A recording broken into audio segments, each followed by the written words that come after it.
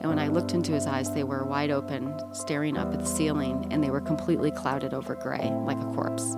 And in that moment, I knew without a doubt that he was gone. This is The Unseen Story, first-hand accounts that reveal the supernatural reality of God's love. When His love leads, a remarkable story follows. You're listening to Angelic's story, Raise My Son. This episode is done in partnership with 611 Network, a nonprofit organization dedicated to the fight against human trafficking.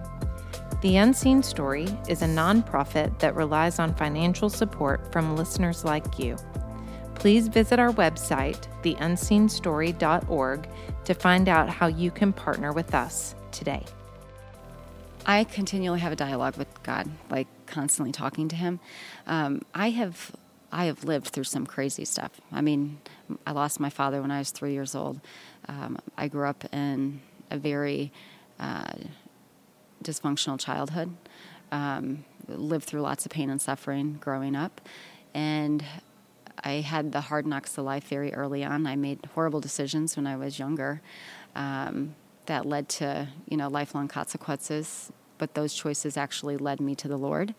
And Austin specifically, when Austin was born, my entire world was flipped upside down because I was given a beautiful baby boy, and within 5 days, he was born on July 21st. He was born on December 21st, and by Christmas Day, he was being admitted in the hospital.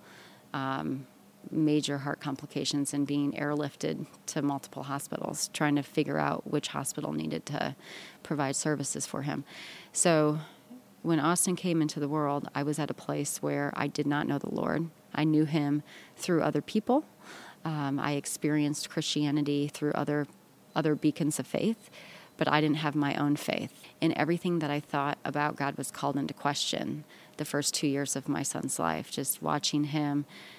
One day, he's not going to make it, then he does make it. And it's this constant roller coaster of if God is a good God, how is He allowing this to happen to a child? So just facing that head on and starting to seek and understand and learn. And, He's very real. He talks to you. He teaches you. He counsels you. And when you have now over 23 years of that experience, it's the go-to, right? And I've been in many crises in my life, and my go-to is Him. Like, that's the only place you can go to. Austin was born in 1995. He's had 5 open heart surgeries that are extremely extensive. His aorta, pulmonary artery, ventricle wall are all made out of synthetic materials. He has a pacemaker with a defibrillator, and he has an artificial valve. So a lot of his heart is no longer his own, if you will. And over the course of 23 years, every time that they go in to do something to his heart, it's caused his heart function to decrease. July 11th, 2018, I was actually traveling for work. I work in technology, and I was out visiting a client out in Indiana in the Midwest, and I found myself leaving Indiana and going to Chicago for the next client visit. So I'm in the Chicago O'Hare Airport, and by chance, my son Austin was also traveling through the Midwest. He was in the Midwest visiting family. We're from the Midwest originally. He was there visiting family, and on his way home to the Carolinas, where we are now residents, he was traveling through Minneapolis Airport, and he was getting ready to board the tram to go to his next terminal, where he collapsed. And I was in the Chicago O'Hare Airport in a taxi line, literally getting ready to get into the cab, when my phone rang. And it was Austin's dad, and he said something's happened to Austin. He's collapsed, and he went into complete meltdown mode. And I had no idea what was going on, and it was just one of those things where the whole world just got ripped right out from underneath of you in a nanosecond. And it was just like, literally like you're in a movie and you just start spinning around. and you're looking, and you're like, what do you do? And so I just started calling Austin's mobile phone. And there was a lady who was with him who by chance happened to be an emergency room physician assistant. And she started doing an assessment on Austin.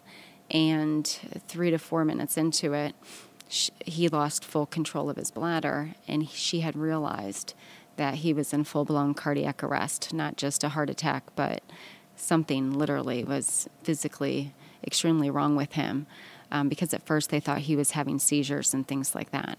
But then once they realized that he was in full-blown cardiac arrest, she started screaming for an AED so they could start shocking his heart. And I'm on the phone and I'm listening to this, and then the police come on site, and the police get on the phone with me, and they're like, you have to stay on the ground. You can't go up in the air. You have to stay on the ground. We need you on the ground. And I was walking them through his medical history, etc. And finally, 21 minutes later, they said, okay, we just got his heart started. We're putting him in the ambulance. This is the hospital. We're going to go ahead and, get on a flight and come here now. And so I go up to the counter, and I can barely, even communicate. And I'm just like, it's an emergency. I have to be on the next flight to Minneapolis.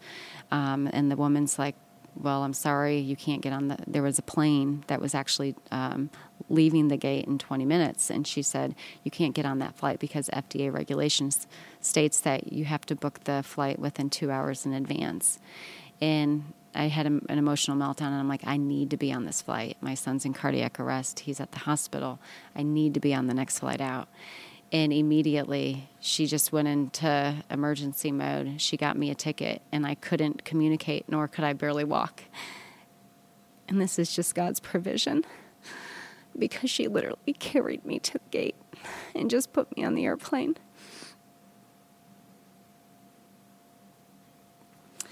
And then it went into like the darkest hour of my life, where you can't communicate with anyone, and you don't know what you're going to get on the other end when you get off the airplane.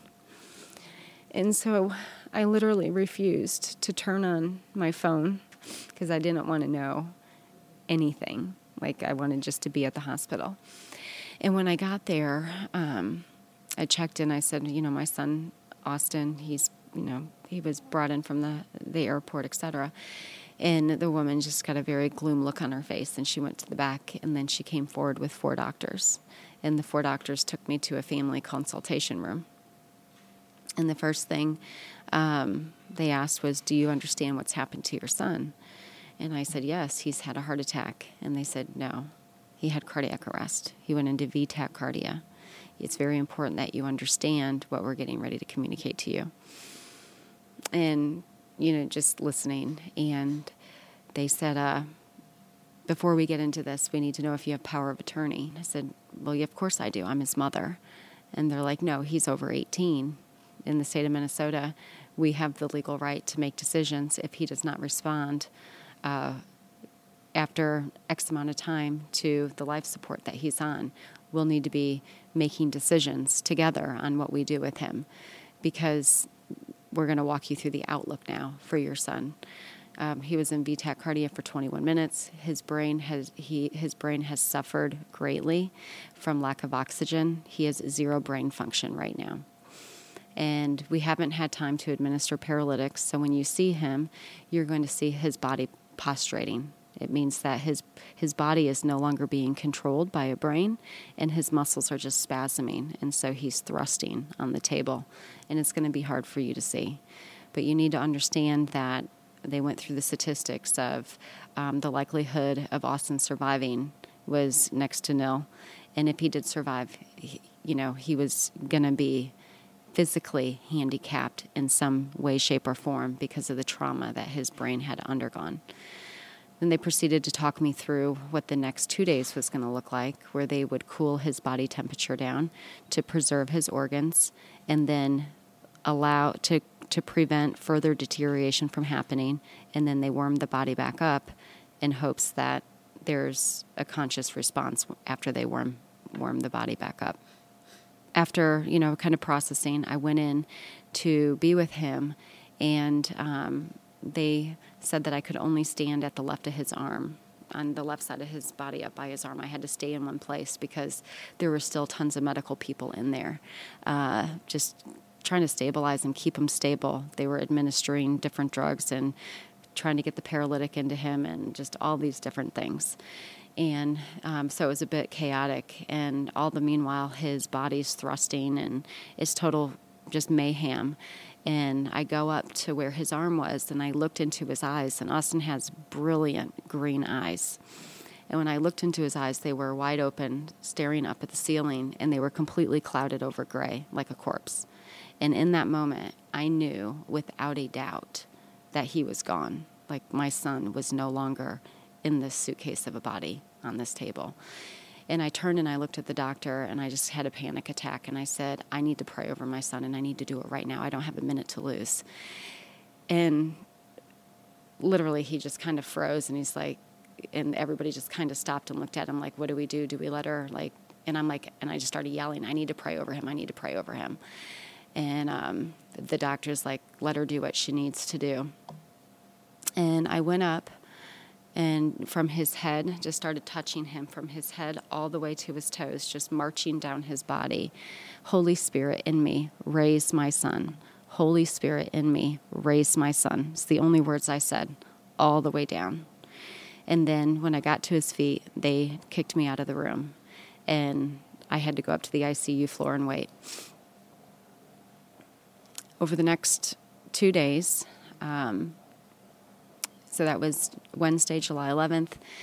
On Friday, July 13th, we, listened to 2 days of the doctors and the care counselors repeating the same information that I heard when I first went to the family consultation room, and just really equipping us for the absolute worst, with zero hope.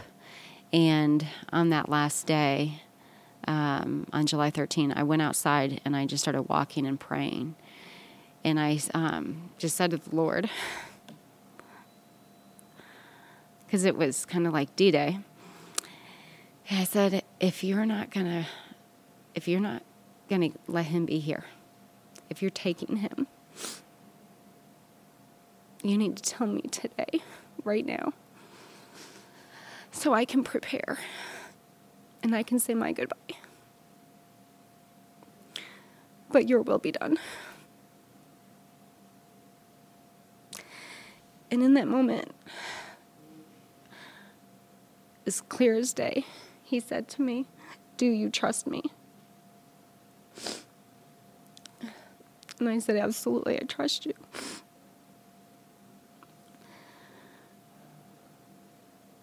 And he goes, no, do you trust me? And I said, yes, I trust you. And then the third time, do you trust me? And it was like I was literally transported back to him and Peter. Do you love me? Do you love me? Do you love me? And I said, unequivocally, I trust you. And he said to me, as I raised Lazarus, I will raise your son today. And I said, okay, that's all I needed. And so I went back up into his room. I'm sitting next to his bed. More of the sadness, more of the lack of hope. And finally I had enough. And I said, if anybody in here doesn't have hope that my son's coming home with me, I need you to leave this room. And my husband was there, and he was consoling me. And he, he's just like, honey, they're just trying to help us. He goes, we have a lot of things to talk through. I said, no, I got a promise from the Lord, and I'm standing firm on my promise. And fast forward a couple hours, I'm sitting next to Austin's bed. And out of the corner of my eyes, I saw his head just twitch, the slightest little twitch. And I got so excited, I jumped up. And I went and I grabbed his hand, and I started just yelling. His head moved, his head moved, his head moved. And everybody comes rushing in, and they're looking at the brain monitor, watching his brain activity. They're like, no, his no activity. There's no activity on the brain monitor. We are reducing the paralytic, so his body's going to start to move involuntary again. And I said, no, his head just moved. And then I just squeezed his hand, and I said, Austin, squeeze my hand. And just the slightest squeeze of my hand, his hand moved on my hand. And I said, Austin, wiggle your toes. And just the slightest movement of his toes just barely moved, but they moved. And I said, Austin, open your eyes. And literally, he was trying to open his eyes, but he couldn't. And everybody's in the room. We're looking at the brain monitor. Nothing. And he's just there.